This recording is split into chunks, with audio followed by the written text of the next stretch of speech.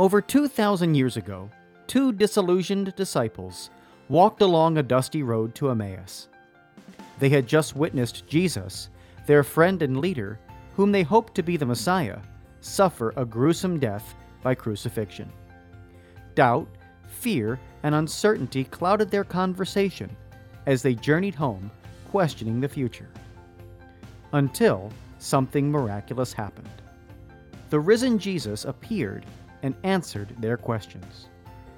Today, many young Catholics step onto college campuses with numerous questions about their faith, yearning to know if the seed of faith given to them as a child is both true and practical.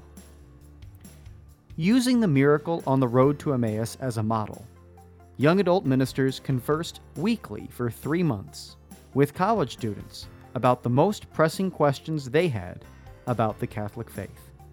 As they journeyed together virtually, something amazing happened. Doubts disappeared, fears faded, and Jesus revealed that He is still alive. Hearts Burning Within Us, the latest book from Patchwork Heart Ministry, scheduled to be released in the summer of 2021, is a result of that grace-infused conversation. To pre-order your copy and help spread the word about the book, visit patchworkheart.org.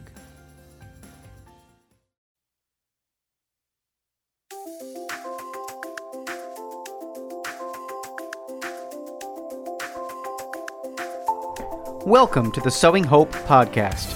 This is a show all about implanting hope in our hearts. I'm Bill Snyder, joined by my friend Ann DeSantis. We're glad you're here for our uplifting conversation about faith and how it sustains our hearts through all the seasons of life. Thanks for walking with us. And good evening, everybody, and welcome to the Sowing Hope podcast. I am Bill Snyder. It's wonderful to be with you. No matter where you're listening from, thank you so much for tuning in to our YouTube channel here and listening live, or if you are listening later on any of the great podcast apps. Thank you for tuning in to Patchwork Heart Radio and being here this evening. As always, I'm joined by my good friend and co-host, Ann DeSantis. Ann, how are you this evening? Oh, awesome. I'm awesome. As I said, every time we're getting closer to April, I'm going to be more awesome and happy. Yeah, the snow came back here in Wisconsin today, though. We had another inch of snow last night, so scraping my car again this morning. But here we are. Our guest understands that well too, because she's coming to us from Ohio. We have Erin Brostol, and she is a Catholic author, Michigan native. She is a busy homeschooling mother of 8 children, an active volunteer at St. Patrick's Parish in downtown Columbus, Ohio. The author of an award-winning children's book, God Made the Moonlight. Erin is the co-founder of Perpetual Light Publishing, a Catholic publishing service specializing in children's and young adult literature. Welcome, Erin. Thank you so much for joining us on Sowing Hope. Thanks, Ann and Bill. It's nice to be here. Yeah, it's great. Yeah, we have so much to talk about. And I think you're doing amazing work. And one of your good friends was a guest here also, Jean Egoff. Say hello to her. I'm sure she's listening. Hi, Jeannie. That's right. She's good friends with us too. And we always start out with on this show, we love to hear the stories of your faith journey. And I know you're the mother of 8 and busy homeschooling mom. I myself am was a homeschooling mother, and I do miss it. And I love to hear about that. I love to hear about homeschooling and kind of wish, to be back in the trenches of it. That's right. But would love to hear your faith journey. Well, I was raised Episcopalian. My mom was Episcopalian and a Sunday school teacher, and my dad was Catholic. So we went to both churches, but I was confirmed Episcopalian, as was my brother, and I became Catholic at 19, and so did my mom. So we were both reconfirmed. We went through RCIA the same year, and I was walking around at the big bad University of Michigan campus, and I saw literally everybody. I could have become Zen Buddhist. I could have become B'nai B'rith. I went into an Episcopal church in Ann Arbor and there was no one there. I think there might have been one 80-year-old lady and that was it. And I walked out saying, okay, Lord, where do you want me? And then I walked into the Newman Center right off campus and I saw the children. And I realized that the families were there. And I was a film major. So I had one film school TA who was a nice Latino young man, and he brought his 3 little kids to mass. And I thought, that's it. I'm Irish Catholic. Basically, I should be Catholic, right? And I said, Lord, I don't want to church shop my whole life. So, show me. And he did. And so I became Catholic. And I have loved every minute of homeschooling, even the crazy days. You look back on it and go, I don't know how I did that, but the kids, they're still learning. It's all good, even in the time of COVID. So this is my 16th year of homeschooling. Wow. And our oldest is in college and she did great on the SAT. Yay. Proud mom moment. Praise God. And my littlest is 3 years old and potty training. So I am in all of it right now. Probably the busiest. This is going to be the busiest 5 to 10 years of my life. And after that, it'll be much different when they start moving out. Absolutely. And thank you for finding the time to be with us tonight, Erin, because I know that's a busy schedule. I'm getting ready for a little one, my first little one. Coming here in early May, and I'm kind of freaking out. So I can't imagine what feeding 7 looks like, and then schooling them and everything else. So thank you for the time. Congratulations, by the way, Bill, to you and your wife. Thank you. Well, I have to say, as excited as Bill and his wife Agnes are, I have been so very excited for Bill too, because right now Bill is that one person I know they're expecting their baby in a couple months. So I'm already kind of collecting my little gifts and things like that. So we're rooting for you. It's so much fun. It is. So, on the topic of family life and being a Catholic mom and being so immersed in, Catholic culture and in writing, explain to us what it's like for you just on a day-to-day basis as well, being that, the mother, but also the writer too. I've been writing for a very long time. I mean, probably it does feel like since I was in 2nd grade or whatever, I was writing creative stories, and I write the occasional bit of poetry, either good or bad. And I had all these children, and it's been a progression. God does not usually give people 8 kids all at once. It's a slow progression. And over time, I thought I have a wealth of sort of information and experience, and I want to write children's books for my kids, if for nobody else. And I wrote God Made the Moonlight when my 5th daughter was small. She was nursing, and I was up at 2 a.m. looking at the moon through my window, and I've always liked the moon, and I thought I should just write. It took me several nights worth of trying to get ideas down on paper and writing a story. And then, like almost all writers I know, it sat there for 9 years before I published it. So in between that, I've written things for other people. I've written some articles. I used to work with Patrick Madrid from Envoy magazine, and he had me do some copy editing. And then one of his writers unfortunately passed away, and he gave me the opportunity to interview people and write for the Diplomatic Corps department, which was so much fun. I got to read all the most brilliant people in Envoy magazine, like Dr. Peter Kraft and Father Andrew Apostoli. And I got to interview people like Stephanie Wood. She's from a famous pro-life family, and it was a lot of fun. Wow. So I just do things here and there. I always say you can accomplish more in 10 minutes when you're determined than hours of wasting time, right? I was always one of those kids with a book in my hand, or a book in one room and another book in another room, and just read a little bit, and I get a lot of reading done. So that's how I do those. And I homeschool. I love homeschooling.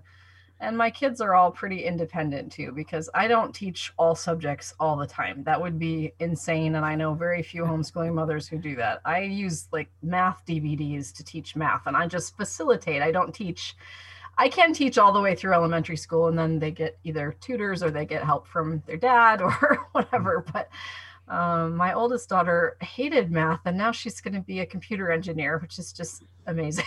Wow. So, You never know where God will lead you. I think that's a good quote too, is that don't forget God is homeschooling along with you. And if your kids can't learn something or they really struggle, maybe they don't need to know that. Maybe they have other talents, or you homeschool so you can push them towards their talents and let them have more time to do something, which is amazing to watch. If anybody out there listening can actually try homeschooling, I highly recommend it, even if it's just for a few months. It's so worth it, especially in the end. And now that we've graduated one, I'm like, yay, for all those doubters. Hey, she's going to college. So no, I agree with you completely. And I don't have quite as big a family as you. Have two daughters, but we did homeschool both of them.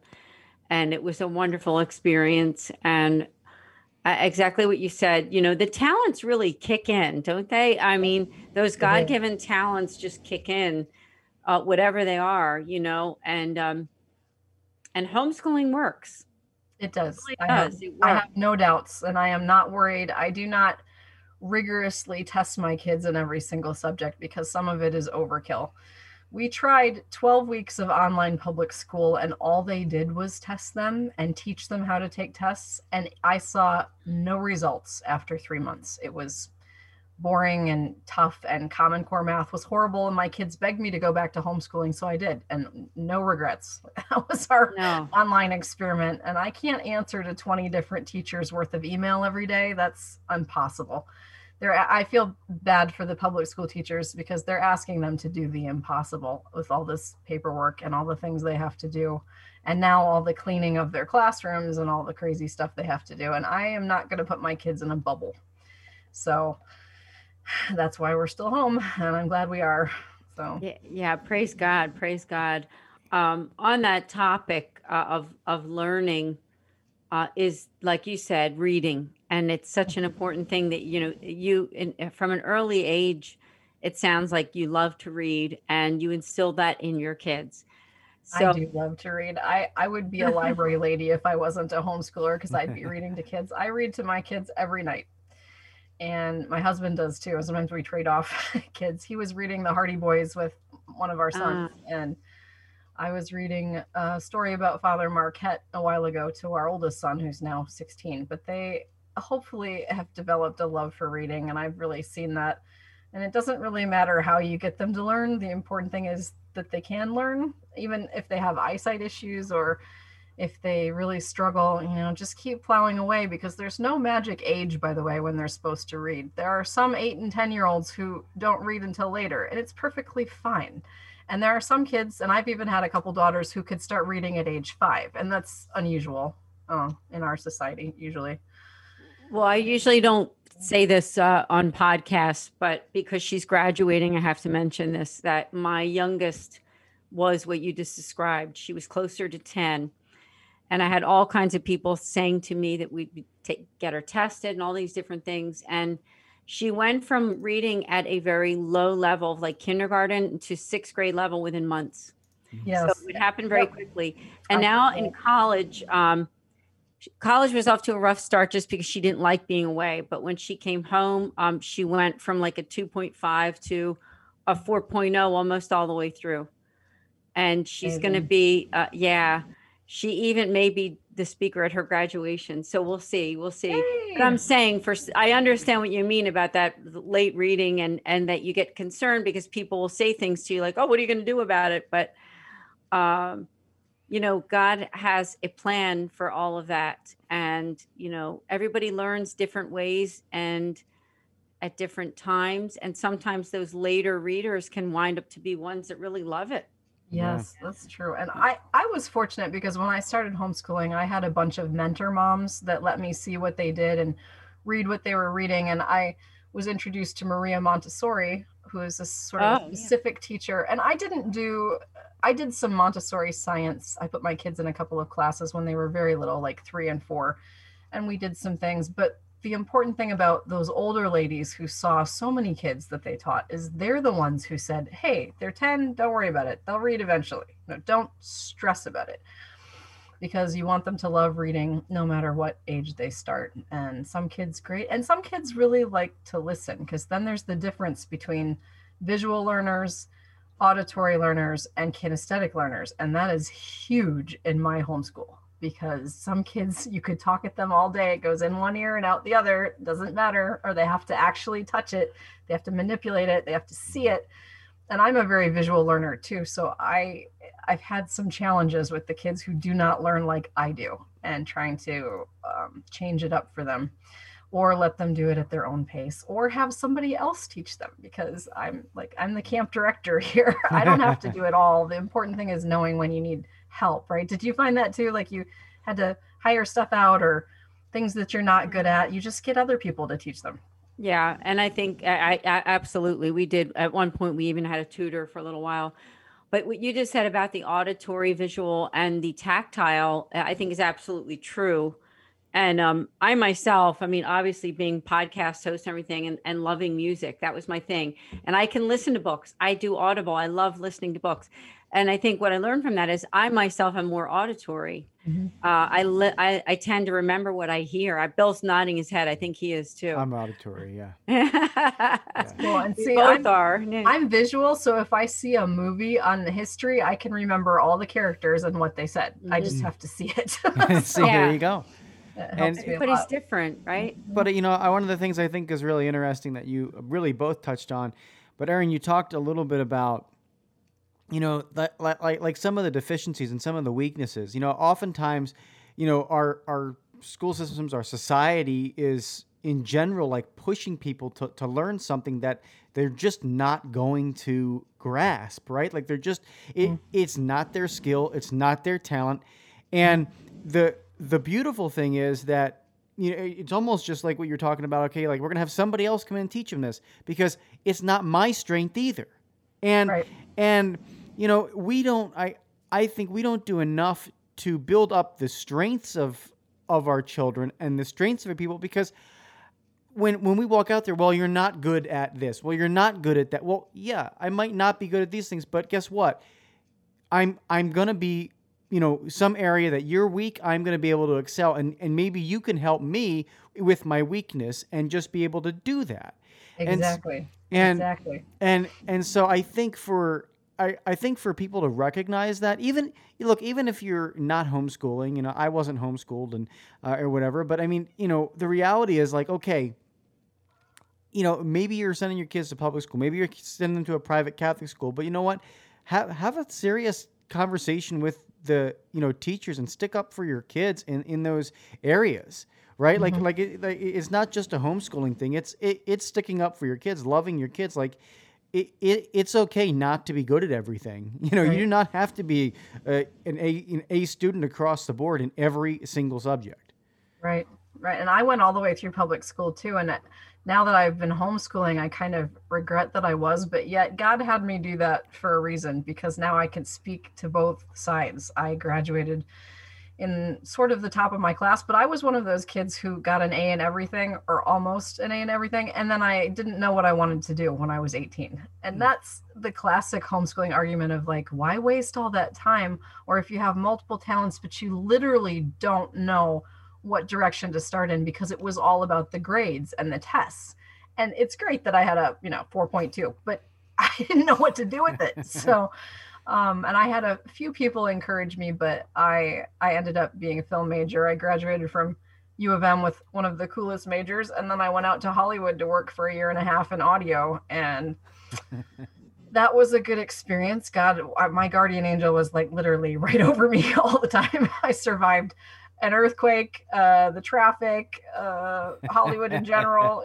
I had people who watched out for me. I had a couple really nice people who were my friends, and it's awesome. Like they say, if you're friends in Hollywood, they'll give you the shirt off their back, because it's a rough town. Yeah, absolutely. Sure. Yeah, God bless you. Really, honestly, God bless you.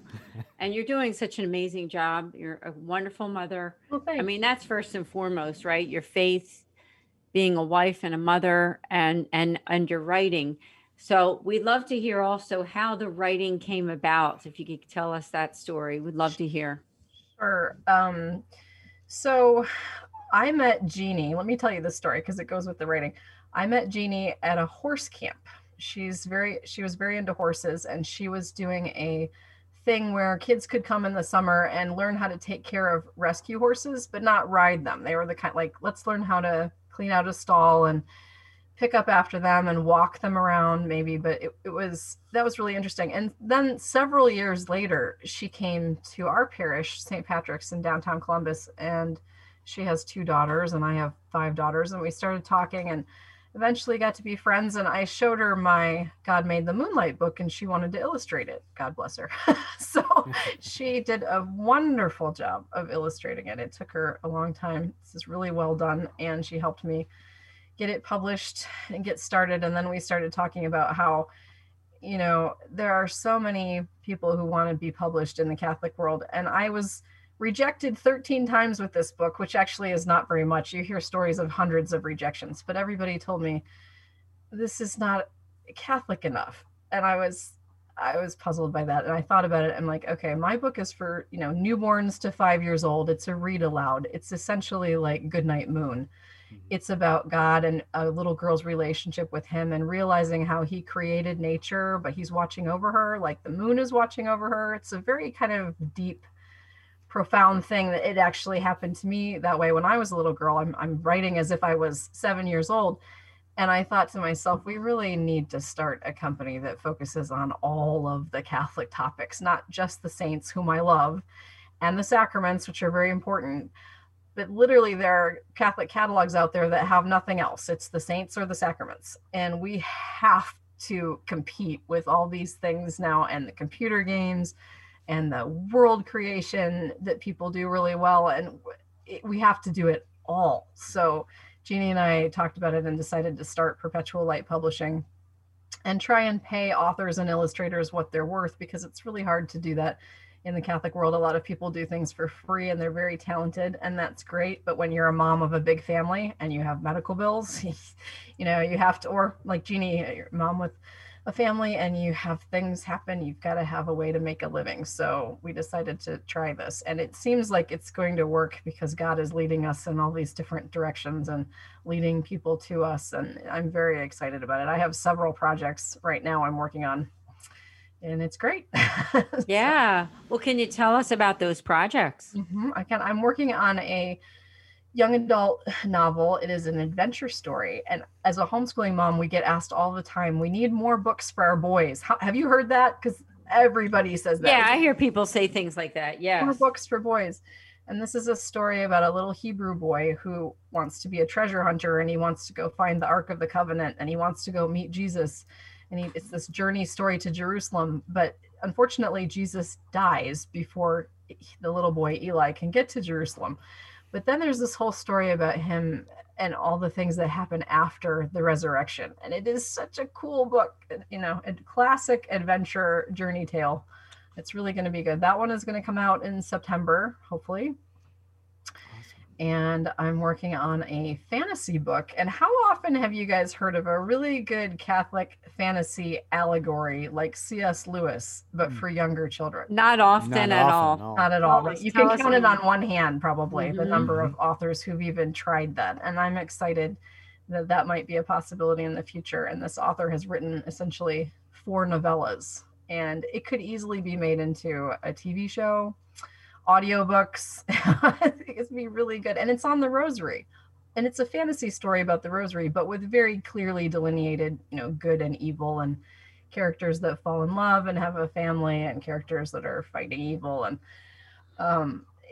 it's really good. And I think that in order to get our kids to imagine heaven, you kind of have to have it helps sometimes to have that fantasy background. And I love fantasy and sci-fi. So, and not very many people do. I'm finding in the Catholic world, there's a few of us, but if you're going to imagine heaven, you got to go some, right? It can't just be boring old puffy clouds and what are we going to do? We're going to sit up there and sing with the angels. I mean, there's a lot more to heaven, I'm sure. And the authors that can bring that out are really amazing. And again, you're competing with video games where people are creating whole worlds or universes, and these kids know every single character out of 100 characters and all their talents and what they do. And meanwhile, they pick up a book that's Catholic that's really boring sometimes. Right, exactly. I mean, No. we have to do better than that. So Jeannie and I are really excited to work with some good writers And we're working on a series on the Rosary with Kathy Gilmore, who is Oh yeah, Kathy. she's the head I of know her. Virtue Works Media, and she's a fantastic author. And she's working on.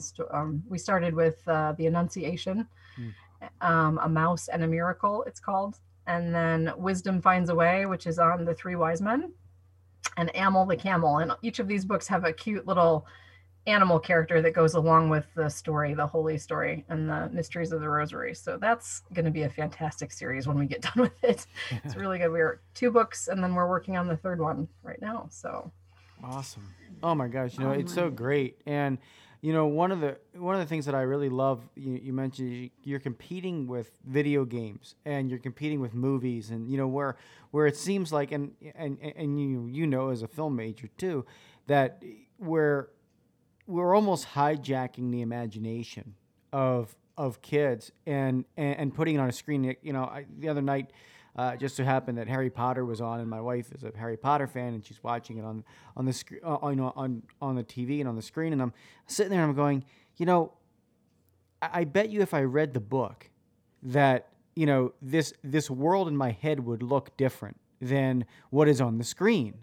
And what we've done, I think, as a culture, is we've pushed people into these video games, into these movies, where we're now watching someone else's imagination on the screen, and that's the only thing they can think of. That's the movie that replays in their head constantly. And we were talking about thinking, in or relating to the world, auditory, visual, tactile, and it was really funny. There was an article that came out. Somebody sent it to me that say the majority of Americans now have to think in pictures, Yeah, I like saw in that movie too, pictures. Bill. I saw that. And it's so interesting to me that this is where we're going, where we're like hijacking the imagination, where we're no longer able to walk with an author through a land, because clearly they see something different. I bet you, that sci-fi novel you're talking about coming out, they're going to paint a picture, and then I get to draw that picture in my mind, and you get to draw it in yours. And it's not going to look the same on the screen, of our minds, and I think that's the beautiful thing about great books and great writing. And I don't read a lot of fiction books. It's just not my cup of tea, but I do recognize that we need to have great fiction, and we need to have a re-stimulation of especially children's imaginations. And so what you're doing is so wonderful, because you are certainly competing with that, and I'm glad you're competing with it, so that you can win the fight. right. And I agree. I like books and movies, and I don't really care so much how children's imaginations get stimulated. I would love to see some more Catholic movies, by the way. Especially there's not very many that are fantasy based, but real, and about real virtues and issues. And just like Kathy Gilmore, Jeannie and I are a lot about the virtues. We have Wendy's Wacky Wardrobe, which is a cute and funny rhyming book, but it's about the virtue of temperance, and about how a little girl has too much stuff in her closet and she needs to learn how to give it away. Now, that's a good, useful, cute, and funny girly book that, or even for anybody, for adults or for boys too, if you have a boy who's a hoarder or something. Too many baseball mitts in the closet, I don't know, give it up. And then she starts, for her whole school, she starts a giveaway program for the clothes. It's those kind of things that are good, but also just pure fantasy and imagination, and getting the kids to imagine heaven and imagine the saints. And I love the Saints' Lives movies, because sometimes you just can't picture Africa with Saint Josephine Bakhita, or the wild west coast of Scotland, or whatever saint. Oh, by the way, my favorite saint book is Saint Magnus, the Last Viking by Susan Peake. It is fantastic. Go get it for yourself or any kid. It is an adventure story for boys and girls, but he was an amazing saint. And Susan Peake's mission is to make obscure saints knowable and recognizable. And she has one on Saint Dymphna of Ireland too. It's very good. And I'm fortunate to hang out with a lot of these authors online and get to know them a little bit. So I'm a big fan of the Catholic Writers Guild. Yay, guys. Go, guys. Oh yeah, yeah. Bill and I might even be going there this summer. That's another topic. We won't get into that on this show, um, but I love the fact that you are, you said it so well that sometimes we see things like books about the saints, and it doesn't present it in a way that makes it exciting or real, right? I want to use the word real. Real people, because we have these images of the beautiful images of the saints, but they don't seem like real people that existed, right? Right. And Right. so what you are all doing is something of bringing it to the table and putting it into the imaginations of young people, so that it means something to them, right? It's not two separate worlds.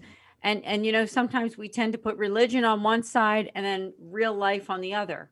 And I think what you're trying to do is take those two worlds and put them together, so that there's not this whole separate religion world and then the regular world. Exactly. Am I right? Exactly. That's perfect. No, you said it perfectly. That's pretty much the story of my whole life, is if you're raised with the faith, it doesn't have to be boring or dull. Boring. A lot of people think it's only rules based, and oh, poor you, you're Christian, you have to follow all these rules. It is so much more than that. It's almost laughable. It's like watching Thor for the first time. It's like if our imaginations can come up with this entire movie about the Norse god of thunder and his crazy brother Loki, the god of chaos, and you could come up with all these crazy things. Why can we not do that for our Catholic imagination too? Like setting the Catholic imagination free with art and music and writing and poetry and all of it. I mean, it's quite something when you think of it like that. Like, we have a huge 2,000 plus year history of art devoted to Jesus and the saints and the Holy Spirit. And most people who've never walked into a beautiful Catholic church, when they do finally walk in and they look up, you can see their jaws drop. I've seen that with myself, with friends or with family, and it's just like, wow, what is this? Why do you have all this stained glass? What's the shamrock doing there? I mean, for St. Patrick's Day tomorrow.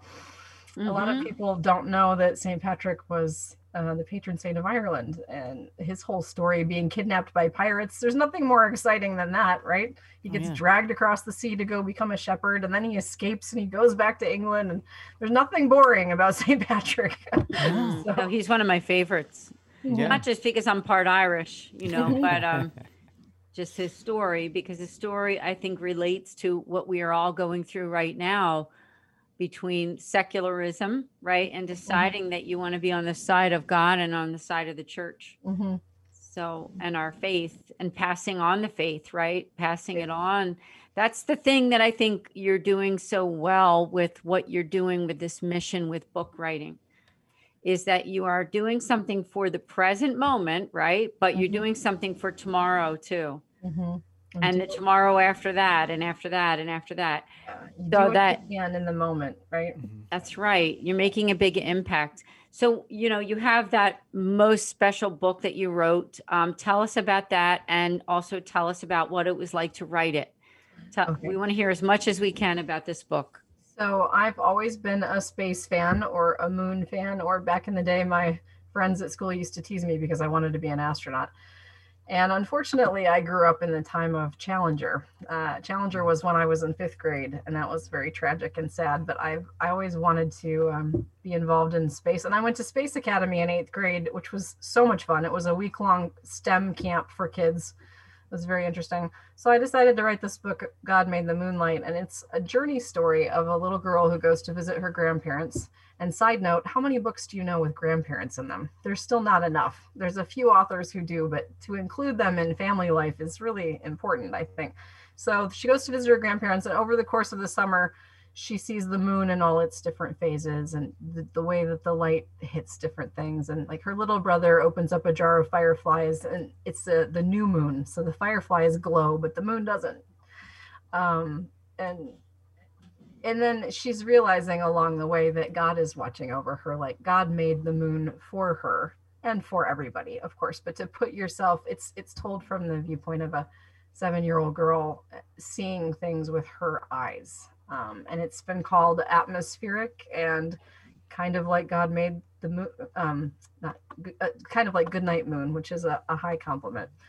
And it's just a fun book to read to your kids. And Jeannie's illustrations are gorgeous watercolor style illustrations of family life and nature and camping outside. And she sees the moon when she's driving in the car on her way back to the airport and all kinds of things. And she sees like the moon fly across, a plane fly across the moon in the airport and things like that. It's a very sweet book to read to your kids because I love reading to my kids, and my little ones just love to snuggle up next to me. And I read to my son right now in the morning because he gets up really early at 6 o'clock, and we usually end up reading a few books before I let him watch TV or make breakfast or whatever. So you're doing incredible work. I was just looking at some of the websites where people can purchase the book. So if you're listening and you're thinking, wow, that's a great book, I want to get it.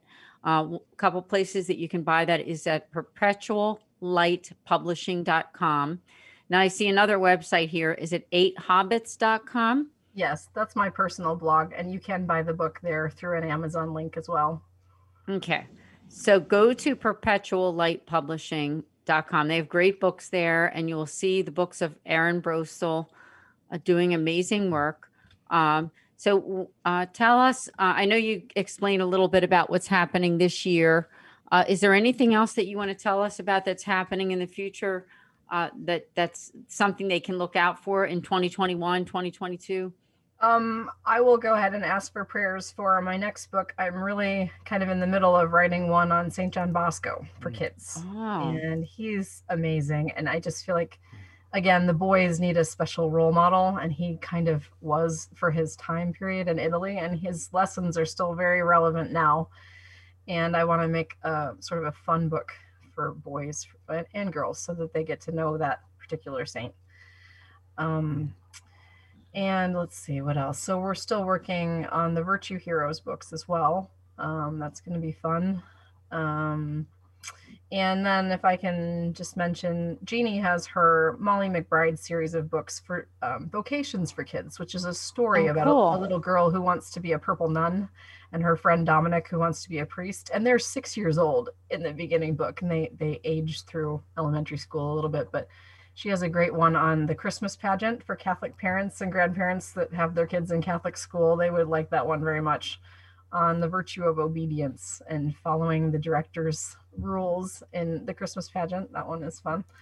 And then we have I do book reviews for the Catholic Writers Guild on 8 Hobbits, and I have some adult books as well. There's Christina Chase's It's Good to Be Here, story of a disabled woman and her beautiful faith, that she's been compared to Saint Therese of the Little Flower. It's kind of her little way. And my friend Keith Berube, who's a theology professor, and he wrote Mary the Beloved. That's another really good book for adults, especially this time of year in Lent, to get closer to Mary. And there are so many good books that if you go to catholicteenbooks.com, all of those authors are brilliant. Some of them are just astonishing, and they have mysteries and clean romances. What we're calling clean romances means it doesn't have any sex in it for younger kids. It might have a kiss at the end, but it's very normal romances. And what else? And historical fiction is big right now. Stories of the obscure saints by Susan Peake, and stories that would go along with confirmation, which is kind of an interesting thing for teen books. Teresa Linden's book Firestarters, very good, about a bunch of Catholic teens who are trying to help their friends go through confirmation. And they're adventurous. There's nothing boring about these books. None of them. I've read, I think, over 20 books in the last year, and every single one of them is interesting. There's a mystery series by Anthony Kolenc called The Harwood Mysteries, about a boy in 12th century England whose village burns down, and he goes to live with the monks and then goes to solve mysteries. That's like Brother Cadfael. If any of you are Derek Jacobi fans, that was another TV show quite a while ago, but about a monk who solves mysteries.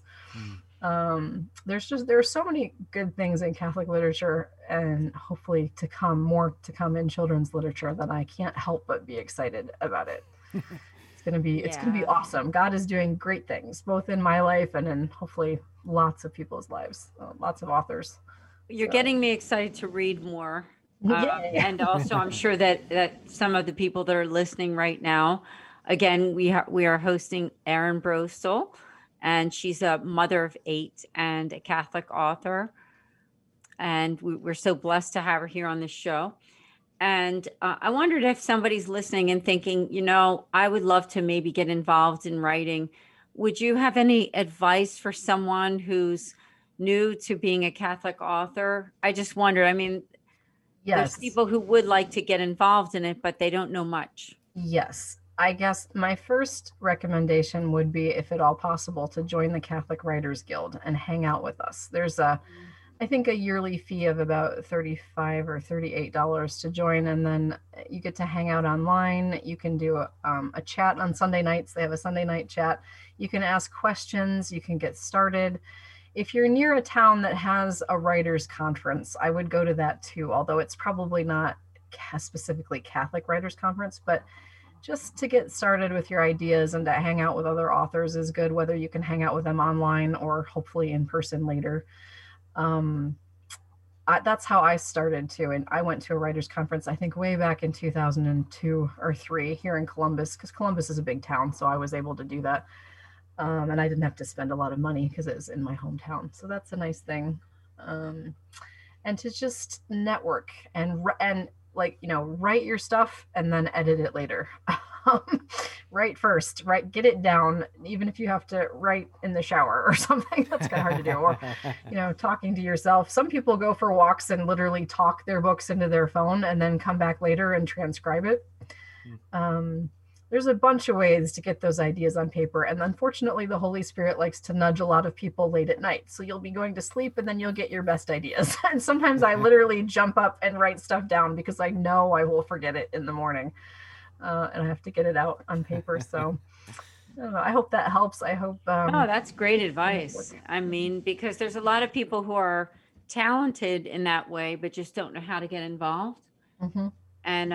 And that brings me also to the topic of talent again, because I do think that as a mother and as a homeschooling mother, it's so important that you have opened up your eyes to it, because that is a really amazing part of being a parent, isn't it? Of being able to see those gifts and talents in each of your kids. It is. And I don't like to brag too much about my kids, but I have kind of amazing kids. I would just tell you, so my oldest daughter wants to be an engineer and she scuba dives and she wants to design robotic stuff underwater. That's just amazing. And my son is a tap dancer and he's really good. He has a world-class teacher who miraculously was able to do this for us. So I'm not spending an utter fortune on it. He tap dances.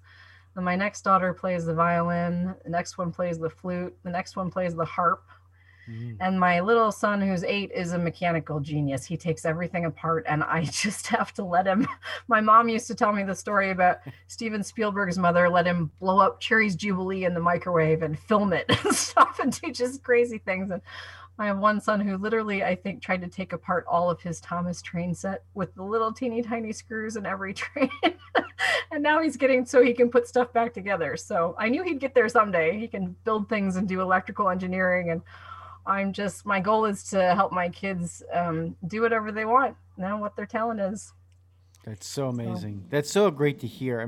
That's amazing. I think your youngest son, hopefully you'll never have to fix a washer or dryer, Right. ever again. He'll be able to do it for you, another 2 or 3 years, I'm sure. He will, because he watches all of the repairmen come to our house and he gets right down on the floor with them. Awesome stuff. Yeah, it really is. I'm glad that you told us about each of your children. That's really incredible, because the more kids you have, right, the more you can see the different variations of talents. Right. And we had another guest. I don't know if you've ever heard of Lisa Mladnick. Yes. I've heard of her. Yeah, because her specialty is helping people to develop their talents. And I'm always telling people about the great work she's doing too, because it's kind of right in line with everything you're talking about. Mm-hmm. Isn't it? And it's such a, for Bill here, it's a jaw-dropping responsibility to be a parent, but if you focus on the fun part of it, eventually you will forget about the sleepless nights and the other things that go along with raising a baby and changing diapers and all that. I've been doing diapers for 20 years and I'm almost done, guys. Yay!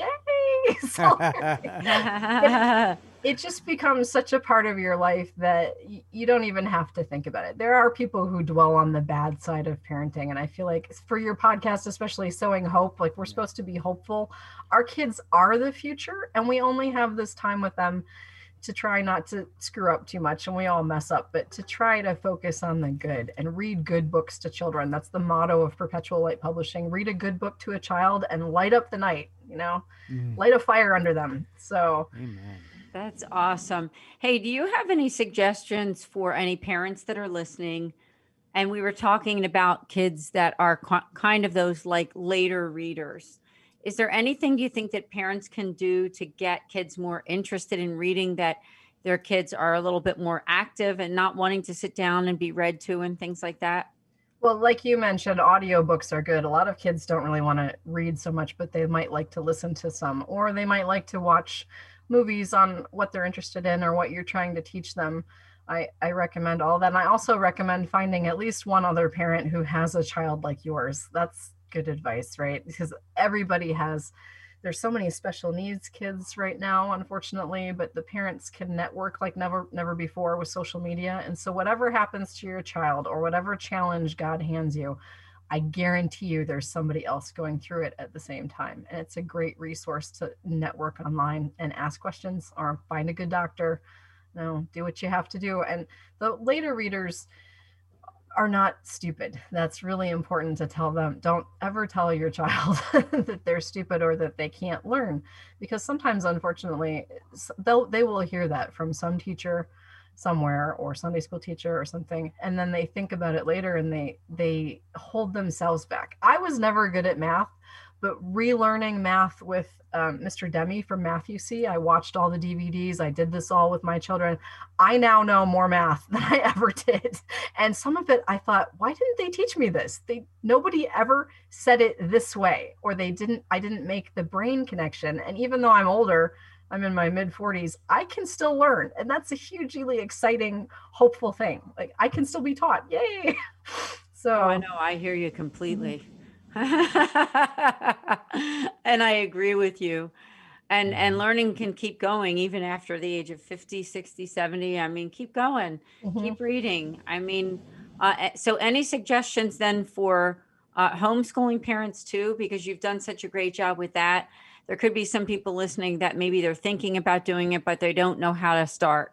Right. And it is daunting when you first start out. There's been so many parents this year in the time of COVID who had to homeschool, and it was a real challenge. But there are homeschooling groups now in every state. There's the Ohio Homeschooling Parents on Facebook. I mean, you can go to them and they have all these files and all the questions that you need to ask, how to notify your local school board that you're homeschooling, all the stuff that you have to do, how to find an assessor for the end of the year, or buy some tests that you can take and administer them to your kids. And I guess I would just say, keep plugging away and remember the goal of like your own personal goal of homeschooling. Why do you homeschool? I homeschool so I can teach my kids about God, so we can have a family life together, and so that they can be friends as siblings, even if they have really disparate talents. Family life is the key. And so read to your kids every single day, even if they're older kids and they're 16, but if they still like it when you read to them, keep going. Read them news articles or read them magazines that you like, or just keep reading, because an hour spent reading is much better than a whole week watching TV, right? So it's very true. And I love TV too. I'm a film major, but it's very true. I have a really good quote too from Chesterton, who's one of my favorite authors, G.K. Chesterton. And he flipped up on my calendar today. I'm like, oh, this is perfect for the podcast. Chesterton says, merely having an open mind is nothing. The object of opening the mind, as of opening the mouth, is to shut it again on something solid. I love that. I'm a big Chesterton fan. Yeah. So beautiful. You can see the joy. You have such joy in your life. I want to definitely recommend to everybody who's listening to connect with you, especially at perpetuallightpublishing.com. Now, are there any other links or places that you'd love for people to go to learn more about the work that you're doing and other people too? It would be great if they could read my 8hobbits.com blog. That's www.8, like you spell it out, EIGHT, Hobbits, HOBBITS.com. And you can find me and Jeannie on Facebook. And let's see what else. That's pretty much it. And like I said, joining the Catholic Writers Guild, it's growing every year. You guys, we have, I think, over 400 to 500 members, and they're not just in the US, they're all over the world. There's international members as well. And we know friends in England, and we have people in Germany, and it's good to find your, whatever you want to write about, find your niche, read more about it, try and stay up to date on things. And that's how you start being a writer too. Yeah, you know what? I definitely do second that. Write about something you're passionate about, and then also be well read. I mean, we have to. I think be involved in the culture, because we are in the world, whether we like it or not. We don't have to be of the world, but we got to be in it. And so you ought to know a few things about it. You ought to research, the areas that you're interested in. Be well read. Watch good movies. Read good books. Do all the good television show stuff. You're spot on with it, and it doesn't matter what age you are. It doesn't matter what age you are. If you're out there trying to make an impact, just be where you're planted. Be where God is calling you to be, and do your best. So it just is wonderful to have you on, Erin. It's been so much fun talking with you. Your joy has been absolutely palpable, and we definitely have to have you back on as you continue doing great work for the kingdom, as you release new books. Please come back on. We would love to continue talking with you about your awesome life and thank you. Great mission. Thank you very much. I really appreciate it, because as you know, Catholic marketing is kind of hard. It's hard getting the word out about our books. So yeah. Thank you so much. Really thank you. Such a pleasure. Bill, very well said. I agree with everything that Bill said too. Please do come back, stay in touch with us, and God bless you and your beautiful family. Thank you. You guys too. And good luck with the new baby, Bill. Thank you. Thank you. Well, folks, thank you for joining us this evening, and know that we'll be back on Thursday with another episode right here at 6 o'clock p.m. Eastern Time. But until then, keep beating to your Catholic hearts and sowing hope into broken hearts. I'm Bill Snyder. Thanks for listening to this episode of Sowing Hope on Patchwork Heart Radio. For more information about this podcast and our ministries, visit our websites, patchworkheart.org and andesantis.com. You can also follow and interact with us on Twitter at PWH Ministry or Andy Santis 2.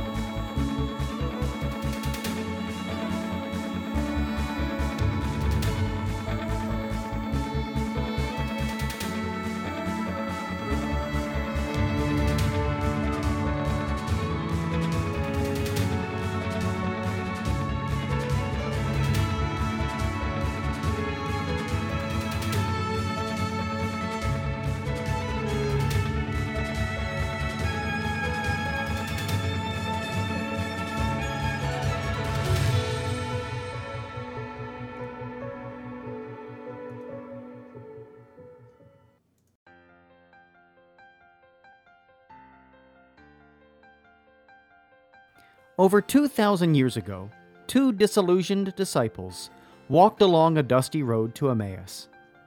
They had just witnessed Jesus, their friend and leader, whom they hoped to be the Messiah, suffer a gruesome death by crucifixion.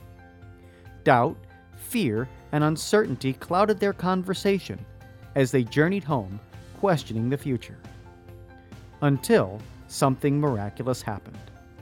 The risen Jesus appeared and answered their questions.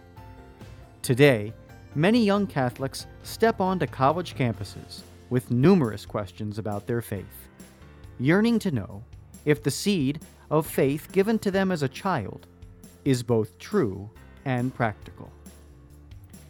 Using the miracle on the road to Emmaus as a model, young adult ministers conversed weekly for 3 months with college students about the most pressing questions they had about the Catholic faith. As they journeyed together virtually, something amazing happened. Doubts disappeared, fears faded, and Jesus revealed that He is still alive. Hearts Burning Within Us, the latest book from Patchwork Heart Ministry, scheduled to be released in the summer of 2021, is a result of that grace-infused conversation. To pre-order your copy and help spread the word about the book, visit patchworkheart.org.